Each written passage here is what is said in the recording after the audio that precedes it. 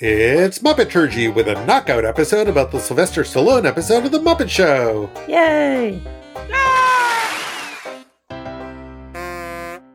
Hey everyone, welcome back. We're so glad you're here.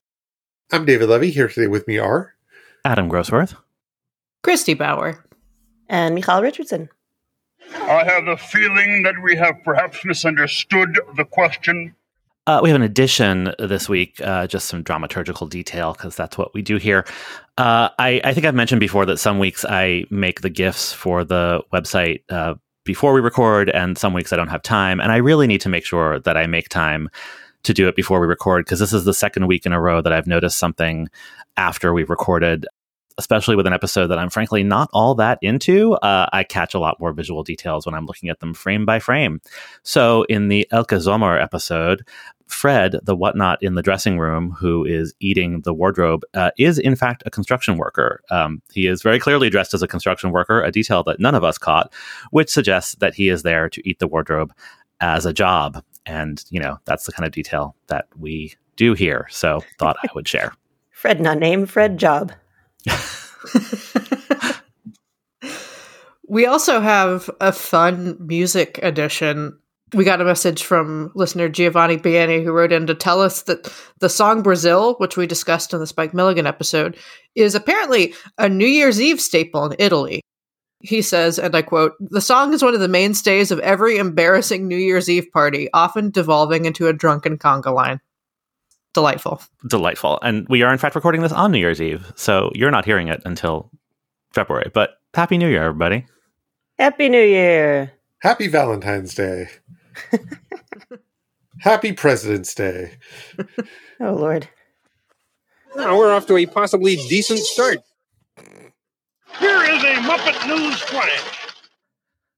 So we're here this week to discuss Season 3, Episode 20 of The Muppet Show, produced the week of January 9th, 1979, and aired in New York on February 26th, 1979. It had an even faster turnaround in the UK. According to Muppet Wiki, it aired on February 9th. We do know that the air dates for the US on Muppet Wiki are not correct, so I have no good way to fact check the UK dates, but that's what it says. Rocky 2 was released on June 15th, so I don't know why they rushed this out. Possibly they just felt like it, and it was a coincidence. It was also number 20 in the air order, as well as the production order, airing between Harry Belafonte and Leslie Ann Warren. As we discussed on the Leslie Ann Warren episode, there was a long break after this episode in the air dates in New York that we have not been able to figure out the reason for. But after this episode, Leslie Ann Warren aired in May. So there you go. In the news, a lot of the usual on the front page of the New York Times, Middle East peace talks and the like. Iran and the Soviet Union are meeting. I'm sure nothing terrible will come out of that. Jimmy Carter's brother said something anti-Semitic. Sure, nothing terrible will come out of that.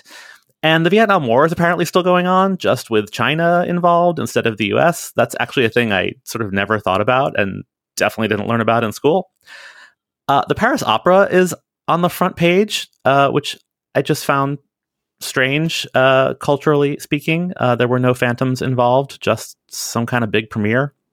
The Census Bureau says that the world population will reach 6.35 billion in the year 2000. I looked it up. It was actually 6.11, so pretty close. The Seagram building is for sale, which was sort of a huge and moderately scandalous story in New York. Like, not scandalous, but, you know, the sort of iconic landmark building being sold and no longer being the Seagram building was a big deal. And turn around bright eyes, there will be a total eclipse of the sun today. Total eclipse of the sun. Yeah. So that. This was followed directly in the New York Times by an article about the Flat Earth Society, which does not believe that the total eclipse of the sun is real, or at least does not believe it is caused by what it is scientifically caused by, in case you thought that both sidesing was a new phenomenon in our nation's prominent newspapers. It's wild. God damn it, New York Times. On the Cashbox Pop charts, the number one song is Once Again, or Before Da Ya Think I'm Sexy. Number 2 is Fire by the Pointer Sisters. Number 3 is I Will Survive. And number 4 is A Little More Love by Olivia Newton-John. Just, cherry picking some favorites. And just scanning down the chart, I was really struck this week by the mix of disco, rock, light or moist FM, and songs that I think of as 80s, even though we're not yet in the 80s. It was just a wild time on the pop charts. And the number 1 album is Spirits Having Flown by the Bee Gees, which I don't think I've at least had to say out loud before on the podcast. That is a title. It's funny thinking about songs that feel like 80s songs that are from the 70s. That's my reaction to hearing that Rocky 2 came out in the 70s. Mm-hmm. Yeah, well, Rocky 3, we'll talk about this. We talked about the song, Rocky 3 is the big 80s one. Right, and that I remember from when I was a little kid. I was old enough to be part of the hype, and the Queen song, Everyone Bites the Dust, I think was, I don't know, featured in the film, even if it's not from the film, or at least I connected to that moment and was sort of everywhere. Rocky 3 in the 80s had both Eye of the Tiger and Living in America in it. And Rocky, Eye of the Tiger is indelibly associated with Rocky, even though it took 3 movies to get there. Yeah, okay. I'm not imagining that Another One Bites the Dust is in Rocky 3, although it is from earlier. Right. I would just like to say Spirits Having Flown is an excellent Bee Gees album. Oh, yeah, no doubt. I'd never seen the title terrible before. Title, yeah. Yeah. It'd be a terrible title. for It's just a very 70s title. Be a better name for a cocktail. That's the one that's got Tragedy and Too Much Heaven and Love You Inside and Out. Yeah, it's a good one. Oh. And yes, a great name for a cocktail. We should come up with that recipe. Moving on. On television, there's an ad in the New York Times for an afternoon children's show, The Soupy Sales Show, and his madcap characters, White Fang, Black Tooth, and Pookie. And if you think that's terrifying, you should see the picture. It will be on our webpage. I don't want to. It's nothing against Soupy Sales, but oh my God. In the evening on CBS, the Channel 2 News at 6 and 11, this man is gay and tired of hiding it. Pause. Everyone knows they're... If you just said this man is gay and tired, that could describe most of my friends. And this is where I wish we had higher quality scans of the New York Times, because honestly, I would make it my social media profile picture. It looks nothing like me, but that photo with this man is gay and tired. Anyway, I won't read the copy. It's about gay teachers in the public school system, who are closeted for professional reasons, but are now starting to come out because they're tired of being denied their rights and having to be in the closet. And it's one of those things where it's you expect the copy to be really terrible because it's from 1979 and it's actually fine. There's nothing funny about it, except the picture is a little bit funny. And again, I wish it were clearer. It will be on our webpage, obviously. In primetime on CBS, we have 2 big premieres. A show called Billy, about a 19-year-old played by Steve Guttenberg, with Walter Mitty Flights of Fancy, who finds himself constantly caught between his fantasies and the hard realities of life. This lasted 7 episodes. Steve Guttenberg is another one of those things that I associate with the 80s, and I'm shocked to find out that he was a thing in the 70s. Well, he was 19, or at least playing 19. So that makes sense that by 1985 or so, he was in his 20s or possibly 30. So there you go. Flatbush, 5 young Brooklynites known as the Fungos concoct a mad scheme to recover their cherished auto, the Fungomobile. I found that exact... This is a series? This is a series. This lasted 3 episodes. Okay, barely. So it was barely a series. That's the description of the pilot. The plot description, but I found that exact phrasing on at least 3 different websites, including that's the description in the New York Times listing on paper. So that's all I got. I did not dive any deeper. Good luck. Good luck to us all. I wish my high school Flatbush years had included a Fungomobile. Would have been more fun. Is that like a giant mushroom with wheels? I don't. Probably. I want to say it's fun and go as opposed to Fungus, but that's all I got. I watched a lot of stuff this week for the show, so this was not on the list. It starred Adrian Zmed and guested James Cromwell, a person who I believe was never young. That'll do, Carr. That'll do. I mean, I love James Cromwell. Like, I will watch him in anything except Flatbush. But I do not believe that he was ever a young person. But he must have been, because it was 45 years ago. Anyway, that was followed by MASH, WKRP, and Lou Grant, our regular lineup. On ABC, Salvage 1 and How the West Was Won, our regular lineup. On NBC, opposite The Muppet Show, we had In Search of, Noah's Flood. I watched it. It's on YouTube. We'll put a link on the website. Well, why is that the thing you watched?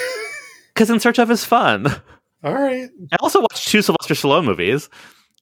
Did they find the Ark? They didn't, but I mean, this is like what In Search of is best at, where they're actually like using like real science to look for a thing, you know, where they're like, there probably was a flood, like in the Ice Age, that, you know, there are things that these myths are maybe based on that are based in scientific truth. And so like people have looked on Mount Ararat for evidence of the Ark or a flood. And did they find it? Nah, probably not. But, you know, like this is the thing that the show actually did really well. I don't know. It's no Animal ESP. It's no Animal ESP, which I have not yet watched, but I really need to. And, you know, then they talk to these like creationist scientists who are like trying to use science to like actively prove the Bible, who are like sort of wackadoo. You know, like it's pretty decent as In Search of goes, and not terribly implausible, like science-wise. Then we had Little House on the Prairie. Mary's husband falls into a deep depression when he learns there is a possibility of Mary regaining her sight. This is when I actually remember.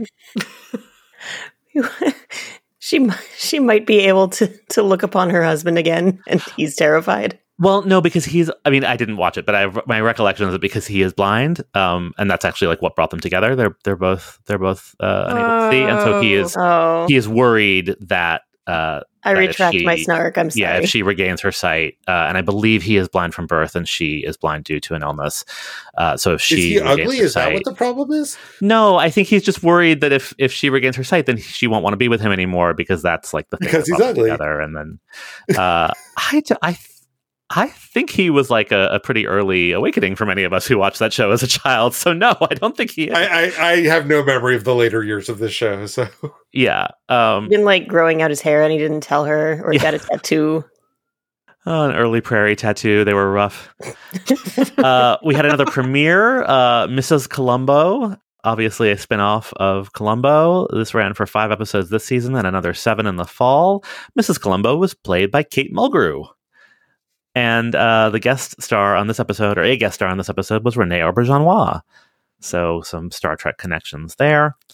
And later that night on PBS, a rerun of Nova, The Invisible Flame, the potential of hydrogen as a zero pollution fuel, which caught my eye, because how's that working out? Here's a quick 70s fun fact for you. Do you know who directed the first episode of Columbo? Sylvester Stallone. No, Steven Spielberg. Huh. I actually did know that, I think, but I had to go for the joke. I know you tell us that Mrs. Columbo is played by Kate Mulgrew, but in my mind, it's just Peter Falk in a wig. Which would be amazing. Yeah. That'd be fun. And it's going to be a wonderful show tonight, because our special guest is a writer, director, and the talented star of that popular film, Rocky, Mr. Sylvester Stallone.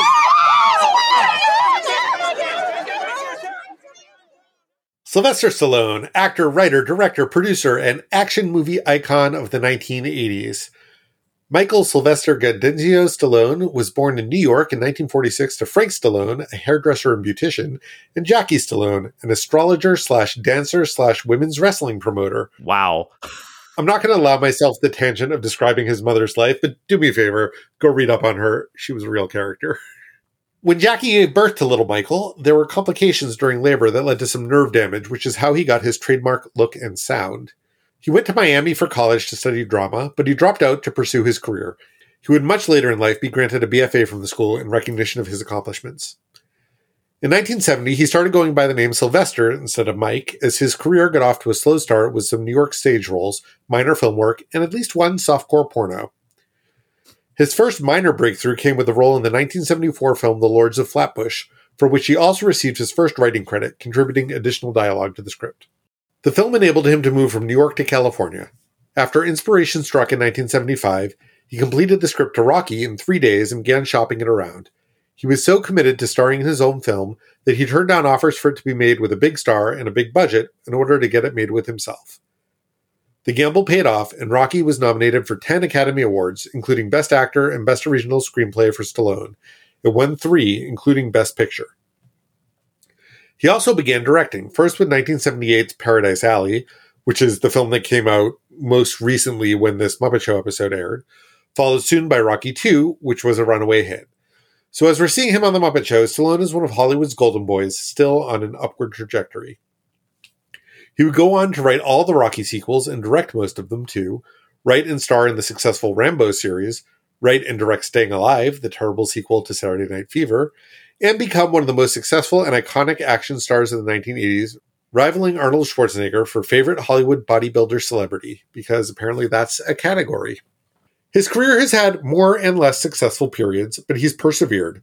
In more recent years, creating and starring in the Expendables film series, appearing in the Rocky spin-off Creed and writing its sequel, and getting his piece of the Marvel Cinematic Universe in Guardians of the Galaxy 2. His Wikipedia has a long list of legal troubles he's faced, including a series of sexual assault allegations that didn't stick, 2 charges of possessing a controlled substance that did, and some intra-family drama where his relatives accused him of abusive behaviors and other relatives defended him from it.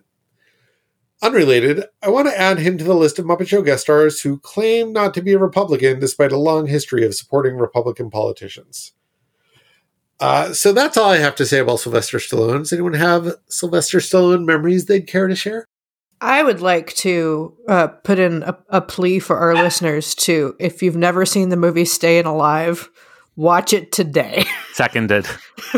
It is one of the wildest pieces of filmmaking I've ever seen. It's a sequel to Saturday Night Fever, but also not at all. Like it basically takes the Tony Manero character and decides that he wants to be a Broadway dancer, but it's written as if it were basically written by somebody who's never seen a Broadway show.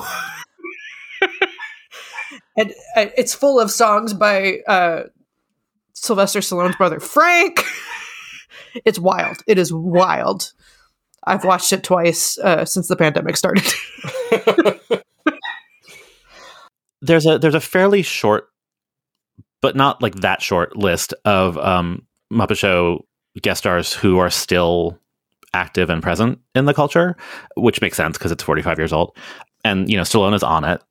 He has a TV show airing or streaming right now called Tulsa King. Tulsa King, thank you. Maybe it's on Paramount Plus. I don't know. I'm not watching it. I hear it's okay. But so that's a thing. And also, just being the age that I am, he was around. I mean, I definitely remember seeing Rocky III in a theater. That was probably the first one that was age appropriate. And I've seen Rocky multiple times and the musical adaptation thereof. But, and Cliffhanger is like a perfect 90s bad action movie. He's just always been around. I rewatched Rocky for this and would sort of argue that it's as much a product of the 70s that Liberace is, in terms of it feeling kind of dated, except that we have decided that it's good. I mean, it is good. I recognize the things about it that make it good, but there's also a lot about it that is just screams 1976 or whatever year it was. Forgive me if I got that wrong. Just a lot. I won't get into it. We're not a Rocky podcast, but there's a lot about it that just would not be made the same way today. But because he has endured and the franchise has endured, and it is a very well made movie, it has emerged from the 70s in a different way. Well, what's shocking to me about Rocky is how the first film is in no way a film that was built to launch a franchise. And if you only knew Rocky from Rocky 3 onwards and then go back and see the first one, it's really hard to understand that these come from the same mind or even the same universe. That's true for sure. I mean, there's a lot of also just storytelling and character things that are very of its time. But yeah, I mean, it was an indie film. It was this tiny little thing. It's very rare that the podcast sort of overlaps with something that's already on my to watch list, and Creed has been for since it came out. So I watched Creed, and I don't really ever want to watch boxing is a thing, but like, he's good. Like he's doing his thing. It's not really his movie, obviously, but like, he is, it was sort of nice to see him in it. I'm rambling, but yeah, Sylvester Stallone seems like a good guy, except for that thing you said about the Republican and the sexual assault. Yeah. Possible sexual assault. Though that does explain a lot about the Rocky-Adrian relationship in the first Rocky movie, now to have that color on him as a real person. Oof. My favorite thing in the Wikipedia entry about him regarding his politics is that really the only public thing that he said about Trump was that he was a Dickensian character. Huh. Well, and that's almost worth mentioning. Like, he has like cultivated this like lunkhead character, and he does like, he mumbles, like he talks like a stupid person, but he's not. Like, he's really smart. Right, Yeah. the mumbling is movies. because of that nerve damage. Like, it's not an affect. It's like a physical disability of sorts. And he's like really easy to parody because of it, but like he's a smart man, which is sort of part of the appeal. One fun fact that I think is, we might as well mention it here as well as anywhere, is that this episode of The Muppet Show was used in Rocky 3, and Jim Henson redubbed the intro of Sylvester Stallone to be an intro of Rocky Balboa, like to show how famous Rocky was. And I love that. That is like my favorite Muppet Show trivia so far. Why don't you get me started? So, Michal, what did you think of the episode? I enjoyed it just fine. We talked about this a little bit before we started recording, but I think that all of our impressions of this were colored by the rash of really indefensibly unacceptable episodes that we've had lately. And this one is pretty okay. And, he was a rising superstar. He could have just phoned it in. But, Sylvester Stallone seems like he's having a great time goofing around, sparring with a lion, singing, even though he doesn't seem to be a singer. I enjoyed this episode. It was a solid episode of The Muppet Show, which is a relief. Christy, how about you? Yeah, this one's just fun. Nothing in it is particularly offensive, which is a relief. And, I think Sylvester Stallone really gives it his all. I mean, sometimes his all ain't that much, but, he gives it. And, it's just this sweet little half-hour television. The episode that this reminded me of was the Rudolph Nureyev episode. Because, neither of those guys had any business singing on television. But they knew it and they leaned into it. And it just, I don't know, it makes for a fun time. That's a great comparison, Christy. I agree with that. I would say we're coming from one of sort of bad to mediocre episodes. At this point in our timeline, we've just listened to our Spike Milligan episode. But the last two we recorded, I would say were like okay. Yeah. Not terrible. For me, it's also like a memory issue. I've talked about, having zero memory of some of these episodes despite owning the DVDs, and I know that I've watched them as an adult. This is one that I did remember parts of, and I'll talk about them more when we get there. And I did not remember them particularly fondly. And this time around, I actually loved them for some reason. So it's a bit of an expectations thing, I think, both from the episodes we're coming off of and that memory issue. But yeah, I also like it. It's not, there are better episodes. It's not in my top 10 by any means, but I really like, I love that he is at this moment at the height of his fame, and at the height of his fame as like a serious artist coming off of Rocky, not his 80s, 90s Stop or My Mom Will Shoot cliffhanger fame. And he's like, yes, please make me look ridiculous. I will do whatever. And I love that. I thought this was a super good time. David? I don't know. Like, it was fine. This was not a favorite episode. It was not an episode that I had a particularly bad reaction to. I like how game Sylvester Stallone is, that he's willing to do anything, that he seems to just be really enjoying singing and dancing and telling jokes. I just wish he was a little better at it.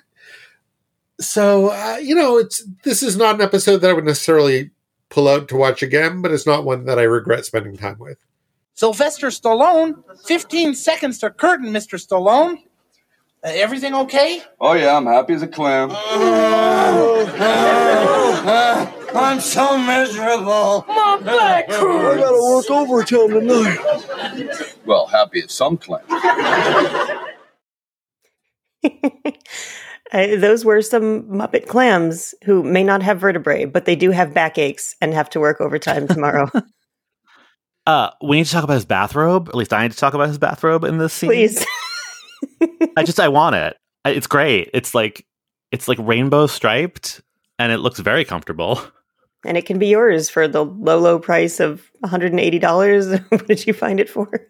Yeah, I tried to source it, and I found something close. It's not exactly the same, but I found something like a British company has something very similar, and it's much too expensive for a thing I frankly probably will never wear because I don't really wear bathrobes. But do you know anyone who wears bathrobes? Like, I've always owned a bathrobe, but I've never quite understood when I'm supposed to put it on. An acquaintance of mine, in like nearly every Be Real, he is wearing a bathrobe. So yes, I know one person who consistently is in a bathrobe apparently around his apartment. I now own one because one was purchased for me when my sister discovered I don't own one, and she couldn't wait for me to enjoy the life of bathrobe wearers, and I haven't figured out when I'm supposed to wear it. I do own one, and I think the only time I ever put it on is like if I have a house guest and I need to get from the shower to the bedroom without being naked. But other than that, yeah.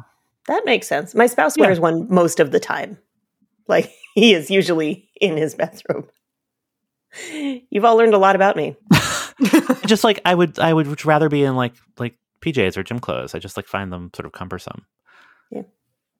But this one, yeah, I might wear, but not for $200. Yeah. I don't know, if you spend $200 on it, that might be the motivation to wear it all the time. It's true. Yeah, like a gym membership. Yeah, maybe. Anyway, there'll be GIFs on the show page, obviously.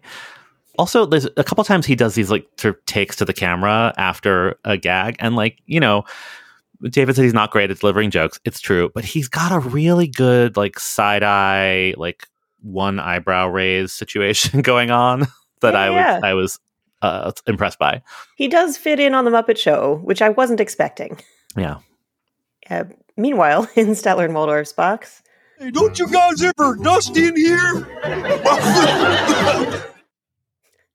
Beauregard goes full Amelia Bedelia. He takes a dusty rag, and like Amelia Bedelia, he dusts in there. Oh, is that what's happening? I mean, I thought that the dust was coming off of the box rail. I assumed that he was adding dust. I thought he was picking up dust. I mean, I think the mechanics of the gag, I think, is the dust is coming out of the rag, but I thought we were meant to believe that he was dusting properly. I could go either way. That dust looked extra funky too. I was like, is that anthrax? What's happening? I mean, it's like baby powder, but whatever it is, I don't want it on the puppets. I'm worried for them. It looked darker than baby. Usually they use baby powder. It definitely looked like brown. Beauregard was introduced to us as a janitor, I believe. And then he very quickly sort of evolved into a stagehand and a carpenter, possibly a scenic painter. Now he's back to being a janitor. Also, Statler and Waldorf don't actually live at the theater. So it's actually not their job to dust the box. It's his job to dust the box. Well, Beauregard is confused about a lot of things. Including the parameters of his job, apparently. Fair. When Gonzo attempts to play his trumpet, Beautiful Day Monster sneaks up, grabs Gonzo, holds Gonzo close, and trumpets on his behalf, and then gives him this consoling pat on the back. Sorry, buddy. It just had to be this way. It's very sweet. I love it. Muppet Show backstage. Okay, so as we heard in the intro, there is a shifty new gang loose in the Muppet Theater. Yep, it's a little quartet of Sylvester Stallone groupies, one of whom is performed by Kathy Mullen, who will later become best known for performing Moki Fraggle. Which notably means that there are 2 women Muppet performers this week. There are 3 groupies, but there are 2 women. Yeah, I kept trying to figure out, which one is Louise Gold? Because it does sound like there are multiple women, and I got excited that there was a second woman in the Muppet Theater. Hallelujah. Very exciting. Yeah. Listen, girls, you're not allowed backstage during the show. Oh, it's okay. We got passes. Yeah. Passes? We don't give out passes. I'll say you don't give them out, Frog. Yeah, they cost us a bundle. Wait a minute. Who could be selling backstage passes around here? 7, 28, 29 bucks. Scooter! Yeah, boss? Scooter, I want to talk to you. Okay. Right now, I got to go introduce Sylvester Stallone, but I want you to stay right here and don't move. Right. See how valuable those passes are, girls? The Frog's going to let us stay right here so we can see Sylvester up close. So I had to go to the inflation calculator. $29 in 1979 is $115.97 now. And Scooter is thrilled. Wow. So, Think how much Taco Bell you could get. I mean, he's excited about the money. He's excited about seeing Stallone up close. He's excited about a lot of things. Yeah, as a viewer, I love that Scooter is running a scam. As a professional, come on, dude. Absolutely not. Yeah, I'm sure that's not how backstage passes work, even when they work. Well, no, I mean, that's why it's a scam. Like, that's the deal. But like, come on, like, firing offense. You protect the talent. Well, and Kermit does seem on the verge of firing. It's true. He is so displeased by the presence of these audience members backstage that he wants to have a serious talk with Scooter. Fortunately for the groupies, Scooter has a plan, and fortunately for Scooter, these groupies really follow through. Scooter, it's time we had a serious talk. Boss, I understand you don't want these groupies backstage. That's true. I understand you're angry with me for letting them in. That's true, too. Well, I wouldn't have if they weren't just so desperate to see you. Me? Wait a minute. Girls, you're going to have to leave. Kermit insists upon it. Wait now. Well, leaving isn't what I insist upon exactly. When Scooter says Kermit insists upon it, he does this melodramatic look off into the distance, and it's glorious. I know it's a trope, but Kermit has pulled this exact bit with Scooter's help, like on Piggy, on others. You'd think he would see through it, but no. Deception? Yeah. Well, but this exact like shtick of, the reverse psychology with the bad lying. But he has an ego, and I appreciate it. Yeah. I wasn't quite expecting that from Kermit. I was a little surprised that it worked, but it worked. Who was that small green man? Who indeed? Fun little dramaturgical note of sorts. All this is going on, and at the same time, Zelda Rose, who is about to appear in the Gladiator sketch, she's pacing around upstairs and learning her lines. It's really sweet. She's just like looking at a script and thinking about it really hard. Throughout this episode, they do a really good job of connecting what's going on in the background of the backstage with what's either about to happen or has just happened on stage. And it's subtle, but I really appreciated it. Yeah, and that's been a running thing we've been noticing the last few episodes of, just the connective, the people coming off from a sketch and doing something backstage leading into the scene, all that kind of stuff. Yeah, I appreciate it. So Kermit haltingly approves the groupies hanging out backstage. He says, near my desk. So, immediately in the wings.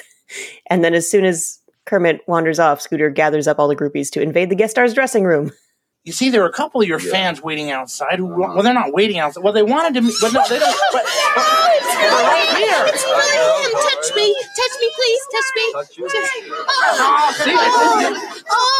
at all the bodybuilding stuff Sly has here. Are you really a training, Sly? Well, no, not really. I mean, I'm not really a fighter. I made a movie about fighting, but I like to work out and keep in shape. That was just him folding his arms behind his head so you could see his muscles a little bit. He does a little like the bicep a little thing. flex. Yeah. The groupies freak the fuck out, and Scooter also freaks the fuck out. And also, do we need to think about this? Scooter is the one who takes them to the dressing room. He's the one who asks Stallone to demonstrate some punches. And every time there's a punch, Scooter has the exact same reaction as the groupies, maybe more so. And he's the first one to start asking for Sylvester Stallone's autograph. It's adorable. I mean, he's enthusiastic. It's great. Mm-hmm. I found this also adorable because, I mean, and maybe this is just because I wasn't alive at this particular moment in time, but I don't really think of Sylvester Stallone as being like a, teeny bopper sex symbol. Like, he's more of a dude's dude action hero. So, I don't know. I enjoyed it. Yeah, I was also surprised. I wasn't aware that he had that kind of place in the culture. Maybe the Muppet Show made it up. I don't actually know. Well, it's also before he really became action hero Stallone. That's really a product of the 80s. So maybe this was where he was in the culture in that moment. Well, and it is kind of, having just watched it, like kind of a weird thing about Rocky is there's actually not that much boxing in it. Like, it's about a boxer, and there's a lot of training in it. But like, it is largely about his relationship with Adrian, a plotline which I have a lot of problems with, but like it's this weird like boxing love story and a question mark. So I get it. I think it makes sense for like where he is at this moment. I mentioned up top that I remembered not liking this episode, and this was the thing. The only thing I really remembered was the groupies and finding them incredibly creepy. In that way that I sometimes find particularly humanoid Muppets creepy, and they're not like they're not like Gelflings. They're typical whatnots, but they're the way that they're made up and their wigs and they're dressed is a little more human than some, and obviously they want to fuck Sylvester Stallone, which I do find creepy still. But like, I remember being like really put off by it whenever I last watched this, 20 years ago. I don't know. For some reason, I found them utterly delightful this time. They're very cute. And like, maybe it's like just being steeped in the 70s-ness of all of this, the way that we are now for the podcast. Their costumes are amazing. There's nothing really special about them, which is why I like them. They're very casual. They're exactly dressed the way these characters would be dressed, only Muppet-sized. And like, they're perfect. Like, somebody really thought about it, and like the little tiny jeans, like I don't know, I love it. Yeah, the little side ponytail. That was the thought that I had about like, oh yeah, that makes sense. Yeah, and like they seem to be 3 different ages. You can't really get a sense of that, but just like the hair on one of them just reads older. I don't know. I love everything about them in a way that I cannot really defend because they're sort of creepy. But I don't know. They brought me great joy. I think it helps that the first thing that we know about them when we meet them is they have that dialogue about, I'll say you don't give out these passes. Yeah. We really felt like they have some personality. They're not just screaming groupies. They're mostly screaming groupies, but they're fun. I also love that Scooter, despite taking advantage of them, is also of them. Like, he is thrilled to be able to do the groupie things with the groupie. He is the first one to ask Sylvester Stallone for an autograph. He is the one looking for the excuses to be near him. Given the opportunity, you think that he also would like Sylvester Stallone to touch his face. Mm-hmm. All of that is text. That's not even subtext. There's also a moment between Link Hogthrob and Sylvester Stallone, which we can debate about what's text and what's subtext, but we know that Link Hogthrob, as Stallone says, you sure treat yourself nice. He offers all of these different colognes and products and scented talcs just in case Sylvester needs any help, or Sylv, as he calls him. He calls him Sylv, which I find so delightfully weird. It is delightfully weird. Call him Sly, which also I actually find weird, but that's the thing people actually called him. Yeah. But Sylv, sure. I just really like the choice to put these two characters together. It feels very deliberate, but given who Stallone was in this moment and who Link is sort of parodying. And the scene also a lot of it feels very improvised, even if it wasn't. Which also, like, a lot of Rocky has that very sort of loose, the scenes go on too long feeling to it. And I don't know, I just like them. I like them together. Like, it's not a great scene and there's not really much to talk about. But there's just something about putting Link and Stallone together that feels very right to me. And like the hair and the 3 buttons open on the shirts, like they match in a particular way. Yeah, it's also just very sweet and casual. Link is like, Sylv, are you decent? It's like, no, but my folks were. That's really sweet. They're just like bros being pals. Yeah. I think also that for whatever reason, Jim Henson just felt like he had a really good rapport with Sylvester Stallone. So they end up doing a bunch of scenes together, like, or at least they do this one and they do the Gladiator scene as scene partners also, which we don't see often where Jim does multiple scenes opposite the guest star, not as Kermit. So that was just like an interesting thing to kind of separate this episode in an unusual way.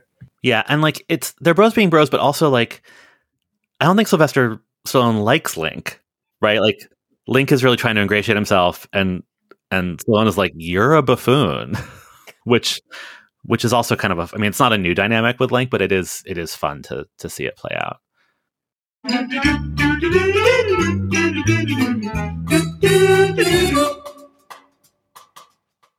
You know, it always surprises and delights me when we have a lot of unusual music to talk about in an episode with a non-musical guest. And that's definitely the case here.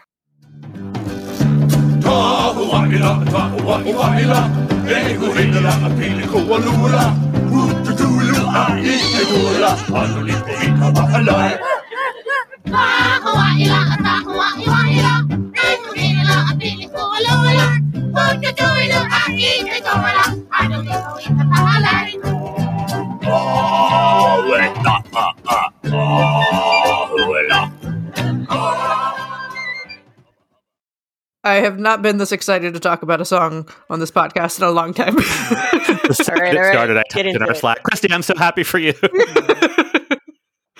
So, this is a song called Hawaiian War Chant, which is sort of funny because the original melody and lyrics of it were written in the 1860s by Hawaiian Prince Leleohoku.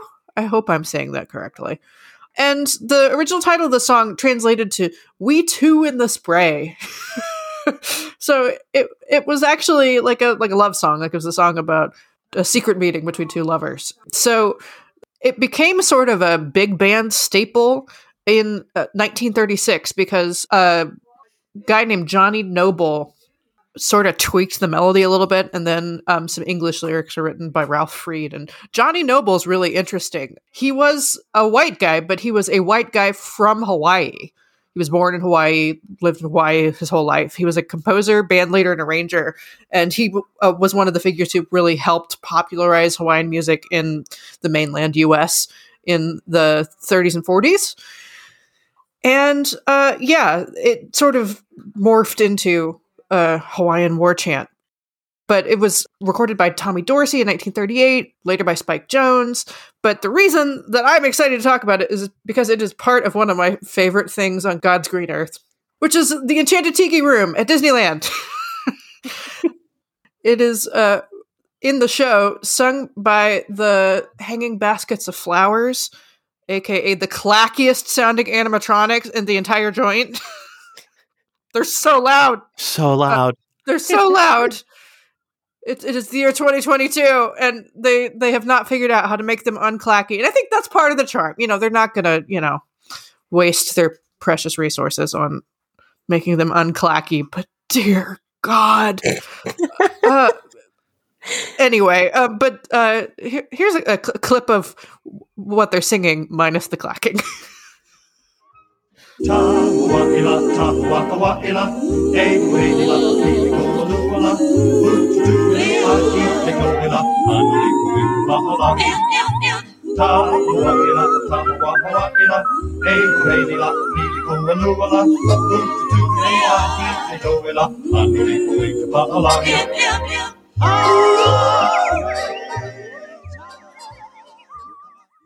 love it. I love it so much. The Enchanted Tiki Room is the very first live show I ever saw in my life. I mean, I guess live is debatable because, it's animatronics. But yeah, I went to Disney World for the first time when I was 3. And I have this memory of like being in this room and the lights going down and then like the lights coming up and the birds being there. And it's just sort of my like first experience of a theater. It's very cool. But yeah, it actually has appeared in another Disney property. If this is sounding familiar to you and not from that, it may be from this. Wow! If you're hungry for a hunk of fat and juicy meat, eat my buddy Pumba here because he has a treat. Coming down a dine on a Stacy Swine, all you have to do is get in line. Ah, you aching? Yup. Oh, some bacon. Yup. He's a big pig. Yup. You can be a big pig too. Yep. Yeah, when it gets stuck in my head, I invariably am singing, "Are you aching for some bacon?" That's where it lives in my head. And because it was on a Muppet Hits album. So I know it from that and from The Lion King. And I know the song The Tiki Room. I did not realize that it was part of the Tiki Room show. I shouldn't be surprised, but yeah, I'm glad I'm happy for you being happy about this. I thoroughly enjoyed this Muppet performance, which I guess we should say is a bunch of pigs and birds. There are some penguins in Hawaii. An animal is there, and a monkey, and Annie Sue. And I don't want to objectify Annie Sue, but she seems to have really found her purpose as decoration. This is at least the second time that her job has been to sit on a beach in a bikini and sort of sing backup and look pretty, and she's very good at it. And I just enjoyed this so much, and I was like, is this as problematic as it seems? Should I not be enjoying this? And so I looked it up, which I usually wait for Christy. Christy said this, but I just want to read directly from the Wikipedia. The English title, therefore, has nothing to do with the song as it was originally written and performed in Hawaii, which, I don't know, seemed like really like shady to me, and I loved it. But I was really happy to learn that they are singing actual words and not just, vaguely ethnic nonsense, which is what I was afraid it was. And I was pleased about that. Yeah. Oh, that is actually a relief. Yeah. No, it's actual Hawaiian, written by an actual Hawaiian, and there's one. When I was making the clip, I did catch some like English turned into Hawaiian in the Muppet version. Something about like an automobile snuck in there, but I think they're mostly singing the real lyrics, as far as I could tell. One of the Muppet birds that's singing is beaky in a way that makes it look like one of the clacky flowers from the Tiki Room. Oh, that's even more exciting for you. I made a gift, so you'll have that to enjoy. And bring you comfort into the new year. There's a sound that happens. So there's a gorilla throwing coconuts, and I like getting a little rewarding ding every time that he hits one of the penguins. But the throwing coconut sound is one that it sounds to me at least like the same sound effect that we heard every time somebody dropped their pants in the Spike Milligan episode. Oh, yeah, and probably. Also when one of the Java Muppets like screams off. But maybe they're just very similar sounds. Anyway, this is a banger. It was shocking to me to see this setup of the monkey throwing the coconuts and making the dinging sound, predating all of the various video games that I associate with monkeys throwing things like Donkey Kong or Congo Bongo. And I wonder, because of the dinging sound, is there like a carnival game that this is referencing that I'm not familiar with, that they're all kind of mutually referencing? Probably. I mean, I think monkeys throw things. Yeah, but it's just the way that the ding made it sound like a game, right? Like, Right. No, I get it. I assumed that Donkey Kong was earlier, but yeah, it couldn't have been. The arcade game originated in 1981, so maybe there was just something in the zeitgeist. It's even earlier than I would have thought. Hey, Are you speaking Hawaiian? no, I bit my tongue. This is why we can't have nice things. Well, you can't win them all. You know what? Let's call the whole thing off. I say I'll fight you. And I'll say I'll beat you. I'll say I'll beat you. And I say I'll eat you. Fight you. Beat you. Bite you. Eat you. Let's call the whole thing off.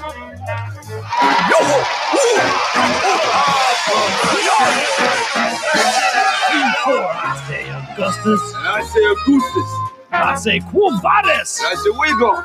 Augustus. Augustus. Quo Vadis. We go. Let's call the whole thing off.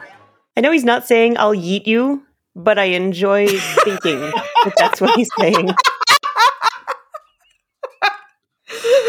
That would be incredible. Lion yeeting Sylvester Stallone. I mean, instead, Stallone yeets the lion. Yeah. All while performing a Gershwin song. This is, in fact, a song called Let's Call the Whole Thing Off, written by George and Ira Gershwin for a movie called Shall We Dance from 1937. It was a Fred Astaire, Ginger Rogers movie. And they performed it, or part of it at least, on roller skates, so that's fun. And this is, if you're playing the drinking game / Muppetology Bingo, number 34 on the AFI 100 Years, 100 Songs list. I know it more from the When Harry Met Sally soundtrack. Louis Armstrong does it in the movie, and then Harry Connick Jr. did a version of it for the actual album. Very topical for me. I watch that movie every New Year's Eve, so I'll be watching that later today. Oh, I love that. Now Yeah. I want to watch it later. This is such an omnipresent standard that I don't know that I could name like the version that I knew first or knew best, although the Harry Connick Jr. one was so popular at a formative time in my life that certainly is up there. Which also means that I am far from a Gershwin purist, but like these alternate lyrics written for the Muppet Show are They're not great. Yeah, they're unfortunate. I did look up Quo Vadis, and it does indeed mean, where are you going? Or rather, it means, where are you marching? Apparently. Yeah. So it was surprising to me to hear Jim as the voice of the lion, and I assumed he was in the lion puppet, which was particularly weird because Rolf is upstairs as the emperor. Muppet Wiki claims that it's Dave Goelz in the lion puppet, but it's definitely Jim's voice. So I don't know what that's about. I mean, it might have been a costume that didn't fit Jim. It might have been the kind of physical activity that didn't fit Jim. Because there's a lot but, of... like, Jim's a tall guy. Sylvester Stallone's a tall guy. It would sort of make sense to put them next to each other. It would. It's a cool puppet. There are a lot of colors happening in that mane. It's possible that he just was not enough of a dancer. Not that this is like such fantastic dancing, but even for that, you know. Sylvester Stallone is 5'10", according to the internet, which means he's probably 5'7". Just going to put that out there. Wow, well, he certainly has tall guy energy. Because Google also says that Tom Cruise is 5'7", which, you know, so take at least 2 inches off the ball. Anyway, I found it a little bit disturbing, speaking of Rolf, to have Rolf being the one who gives the thumbs down and then screaming, kill him, for the rest of the song. Yeah, that was the line that Zelda Rose was trying so hard to memorize. Was that just the thumbs who down? was he? Who do we think he was rooting for? Was he rooting for the lion to kill Stallone? Everybody in this episode is in love with Stallone. I don't think anybody wants to kill him. Fair enough. This was like what I was talking about up top. Like, this is not a great sketch, and it sort of goes on for too long, but I was so charmed by it. By like Stallone's willingness to just be doofy and sing badly and like, yeah, I'll put on a gladiator costume because I know I look good in it and whatever. Like, I don't know. I just found it delightful. And if it had gone on for 10 seconds longer, I probably would have been out, but it worked for me. And they built this whole set and they built that whole lion. They clearly put a lot of thought and effort into the idea of this sketch.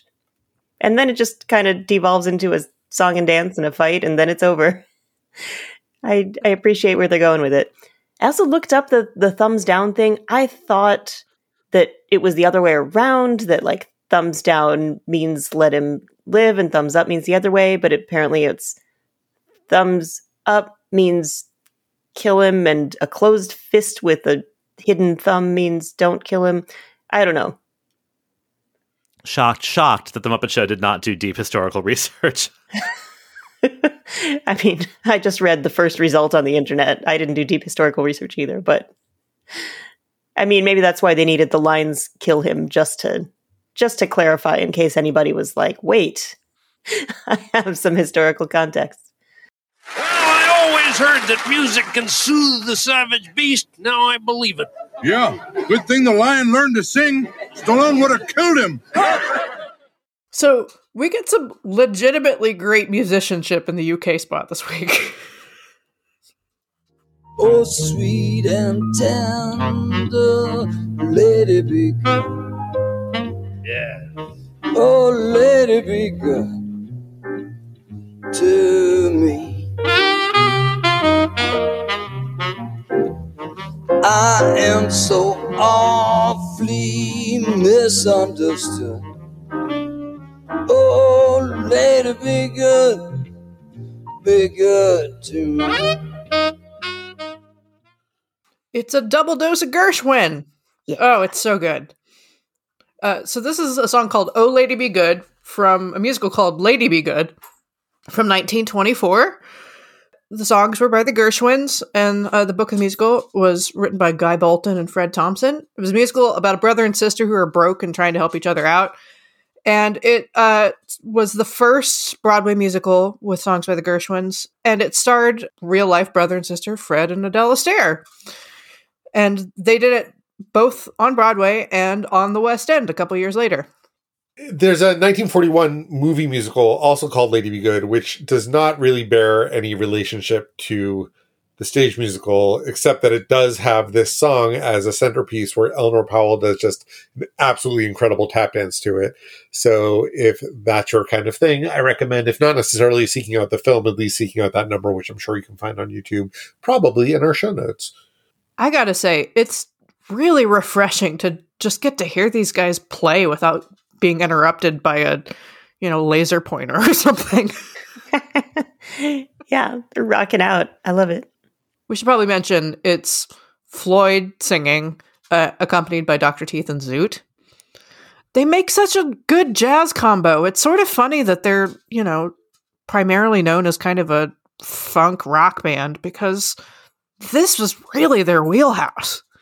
Yeah. But they contain multitudes. It's true. Speaking of containing multitudes, apparently so does Beauregard.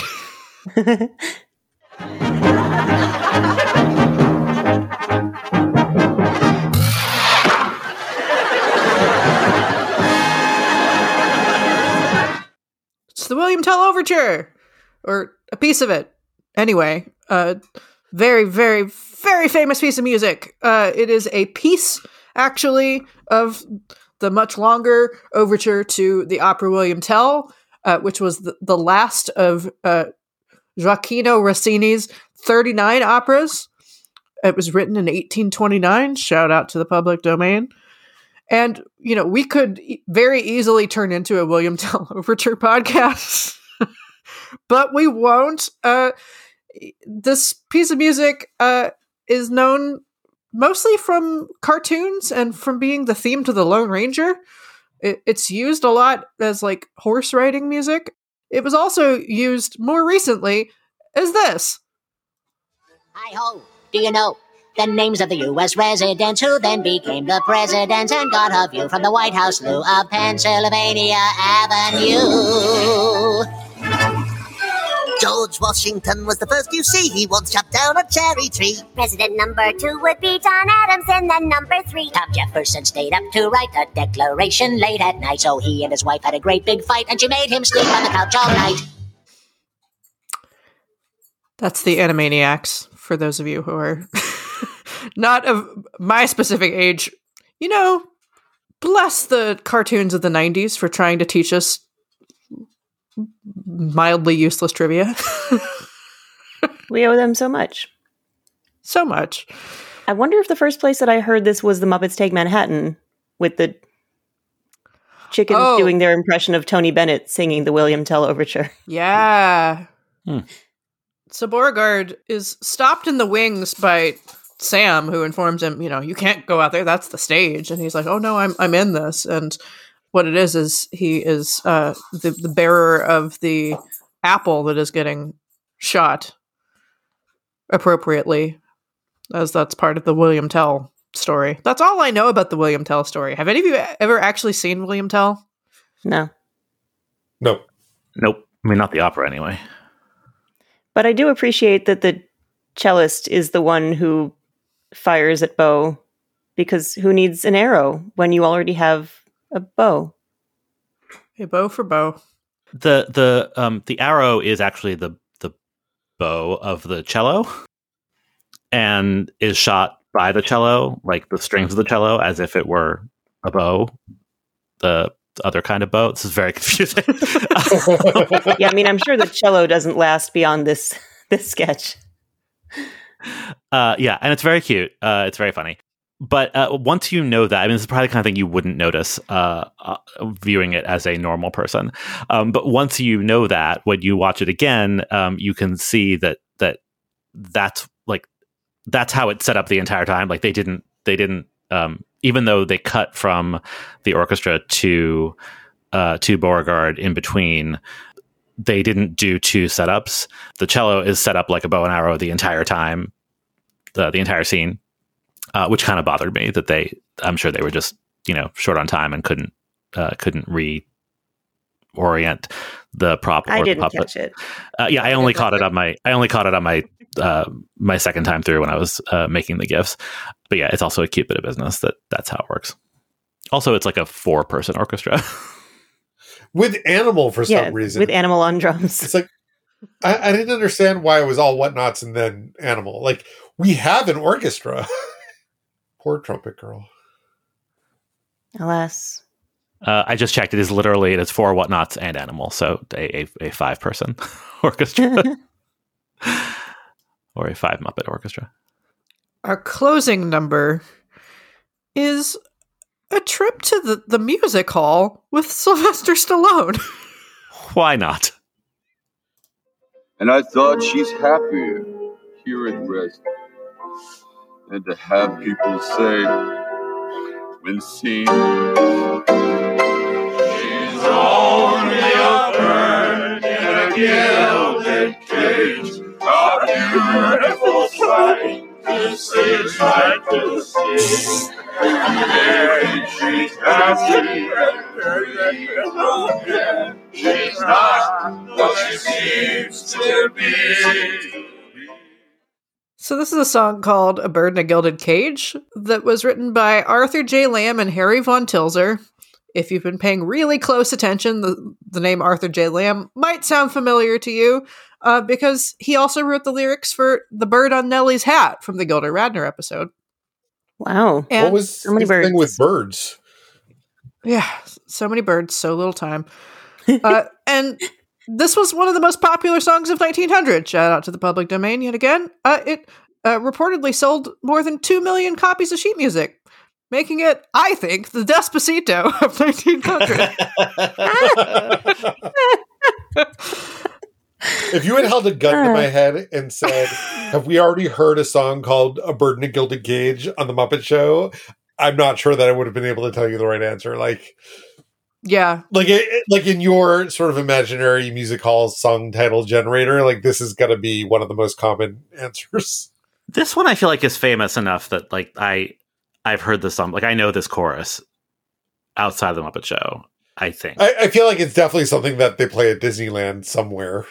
If you truly hate yourself, you can find one of the original Wax Cylinder recordings of this on YouTube. I was able to locate the Steve Porter rendition. It's real funky. Wax Cylinder recordings are weird and scratchy anyway, but this one it's a little funky. But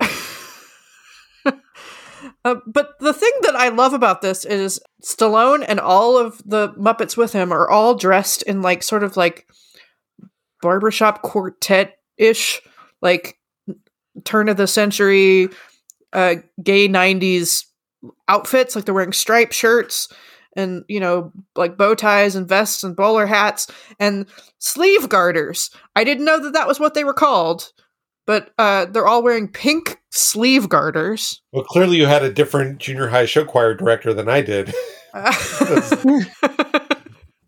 They were part of our uniform. Sorry, that was actually, I think, our high school show choir uniform involved teal sequined sleeve garters. Yeah, I just didn't know that they were a thing. I'd seen them out in the world, but I was Googling 1890s pink armbands. And Google's like, what? And finally I was able to, narrow it down. It was like barbershop quartet armband. And it's like, Wikipedia is like, a sleeve garter is a blah, blah, blah, blah, blah. They're apparently still used by card dealers at casinos to demonstrate that they do not have anything up their sleeves, literally. Did you happen to find out why they exist? I mean, partially to enable easier movement, because the sleeves were quite blousy at the time. Yeah. Which is like, why not, just make the sleeves smaller? But they didn't have tailors. They just had big scrunchies. Yeah. I mean, these in particular really look like scrunchies. The whole scene kind of looks like one of the still pictures from the title sequence from Cheers. Yes. Yeah. But with more bowler hats and sleeve garters. Yeah. To follow up on an earlier comment, Bird in a Gilded Cage did in fact appear at Disneyland as part of the America Sings attraction, which I don't think I ever saw. I think it was already... No, it's way before any of our time. Yeah. But the character who performed it is in fact a chicken inside a gilded cage. And now, at least for another couple weeks, appears in Splash Mountain. Oh, yeah. Yeah, this is fun. Even if Stallone, Rex Harrison's most of it. He does a decent job given the song. And when he wants to start sort of belting, he's got a respectable bass belt. Yeah. He would go on to continue to find opportunities to sing throughout his career, including co-starring with Dolly Parton in the film Rhinestone, where he does a whole song on the soundtrack and does a pretty good job with it. Neat. Yeah, I dug it. They're having a good time. They're having such a good time that they keep this scene up over the outro. Kermit walks on while they're all still weeping over the Bird in a Gilded Cage. Yeah, apparently this song was a famous weepy song, which I don't understand. I don't think it's that sad.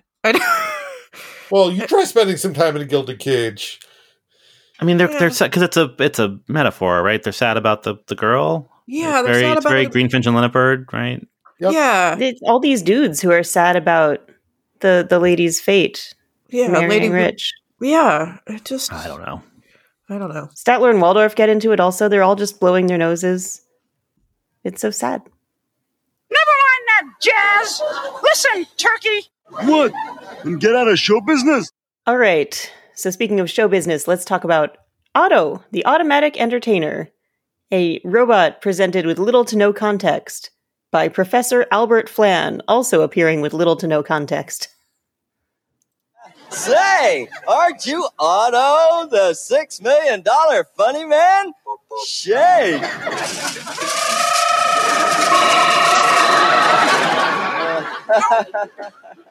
Well, you don't get a lot for $6 million these days. Yeah, a little topical humor there for the grown-ups. So that's Professor Albert Flan and Otto, the Automatic Entertainer. Even though there is a Fozzie spot later on in this episode, Fozzie is relegated to doing a magic act because apparently comedians are being replaced by robots. Not to say that this robot is good at comedy, because Otto attempts to tell a joke and then short circuits and explodes. This will be a whole plot later on of the robot entertainer who replaces the cast. So I guess they were trying this out, but badly. Yeah, I mean, the robot is a fun enough gag, but this Professor Albert Flan is just totally intolerable. He's got this used car salesman thing going on. And I don't know if I would have enjoyed comedy being automated more if it were being automated by Bunsen and Muppet Labs. I did wonder why Bunsen was not the choice for this. It just seemed like an obvious Bunsen moment. Yeah. And they don't explain who Professor Albert Flan is. Kermit just kind of introduces him, which is fine. That's very Muppet Show. I just don't like his persona because he's also clearly got some comedic ambitions of his own. Like, he wants Otto to be the star, but he also wants to be the star. It made me wonder if he was born too soon and started too late. I appreciate his outfit. I mean, it's a terrible outfit, but it's a very deliberate, terrible outfit. And like, it's not just that it's ugly. It's also like the pants are too high, right? Like the costume department's doing some really nice work this week in general, both human and Muppet. And Otto is wearing a bow tie. He's a robot, so he's not wearing any other clothes. He's wearing a bow tie that's made of the same fabric as Albert's suit, which is a nice touch. Albert also has teeth. He's got like the same creepy teeth as the eggplant, which I do not appreciate. And some really bad hair. Like, for as much as I like the groupies, I hate the look of Albert, which I think is deliberate. He's meant to be off-putting. His eyes are a little crossed. I'm looking at the GIF right now, which I shouldn't do. Because it's not only is it unsettling, but it is like, looping. So I'm going to put that away. But he's not appealing, Albert. Yeah, you're right. Somebody put a lot of careful detail work into ensuring that this is a very specific character that you will find annoying. Yeah. But that being said, I found Otto hugely appealing. I'm in the tank for Otto. I can't explain it. I love him. This gag works for me, and maybe it's because of the incredibly, topical in this moment in time debate about the use of AI. Like, did you guys see that New York Times thing that was like, can you spot the difference between an essay written by a fourth grader and an essay written by AI? Oh no, and now I don't want to. Yeah, it's a little bit disturbing. I prided myself at being very good at it. And then I got to the end and they progressively got harder. And then like the last few, I definitely could not tell the difference. And I was like, oh no, cool. I've read some very funny. Yeah. I've read some very funny Seinfeld scripts written by the AI. Like, my favorite is the Olive Garden commercial that was written by AI that ended with "When you're here, you're here."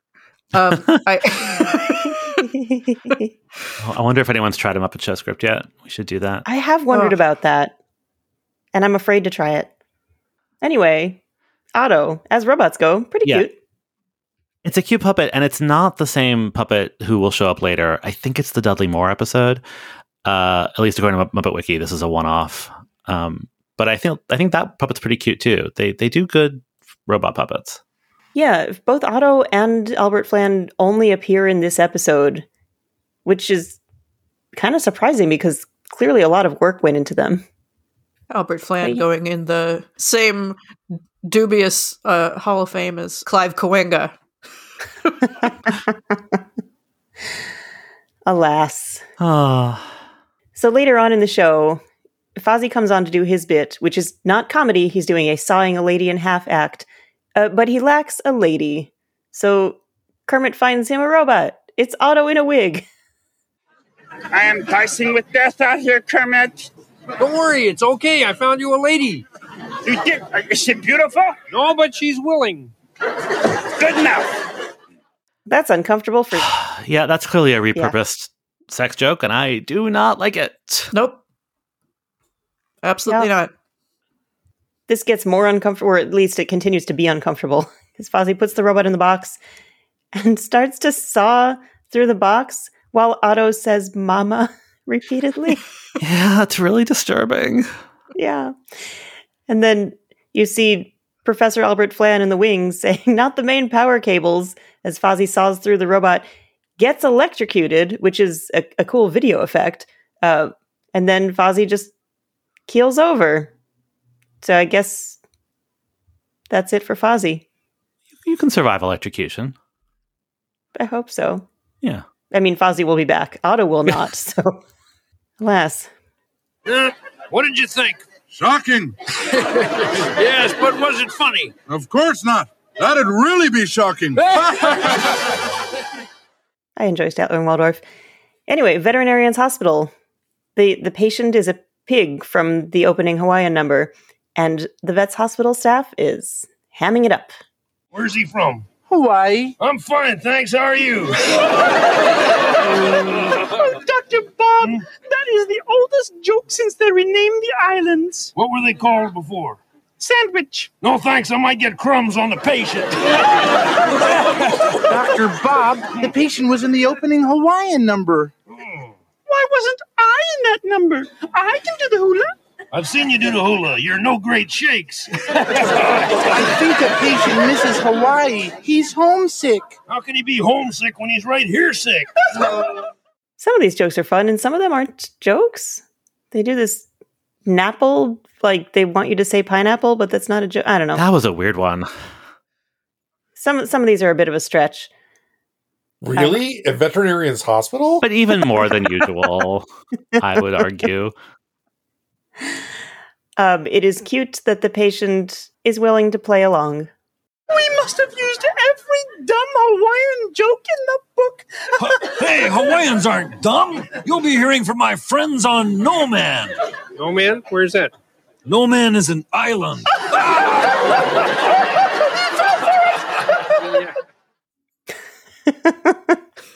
I like that Piggy says he fell for it. I also like the suggestion that this pig is also a guest star, like that he's an actual Hawaiian pig who's like just here for this episode. Appreciate that. Yeah. Was the sandwich thing a joke? They renamed the islands they used to be Sandwich? No, that's real. The Sandwich Islands were what the British called them. Oh. Because, colonization. We should talk about how Kermit closes the episode, because I fully gasped. We'll see you next time on the Muppet Show. You've been a wonderful laugh track. I want to leave every room now saying you've been a wonderful laugh track. Well done. And yeah, a little shocking. Well, they say all good things come to an end. What's that got to do with this show? Thanks for listening to this episode of Muppeturgy. Join us in 2 weeks for a big clucking discussion of the Roger Miller episode of The Muppet Show. You can find us on whatever social media still exists at this point at Muppeturgy, or on the web at Muppeturgy.com, where you can find our merch store for all your t-shirt, notebook, and sticker needs.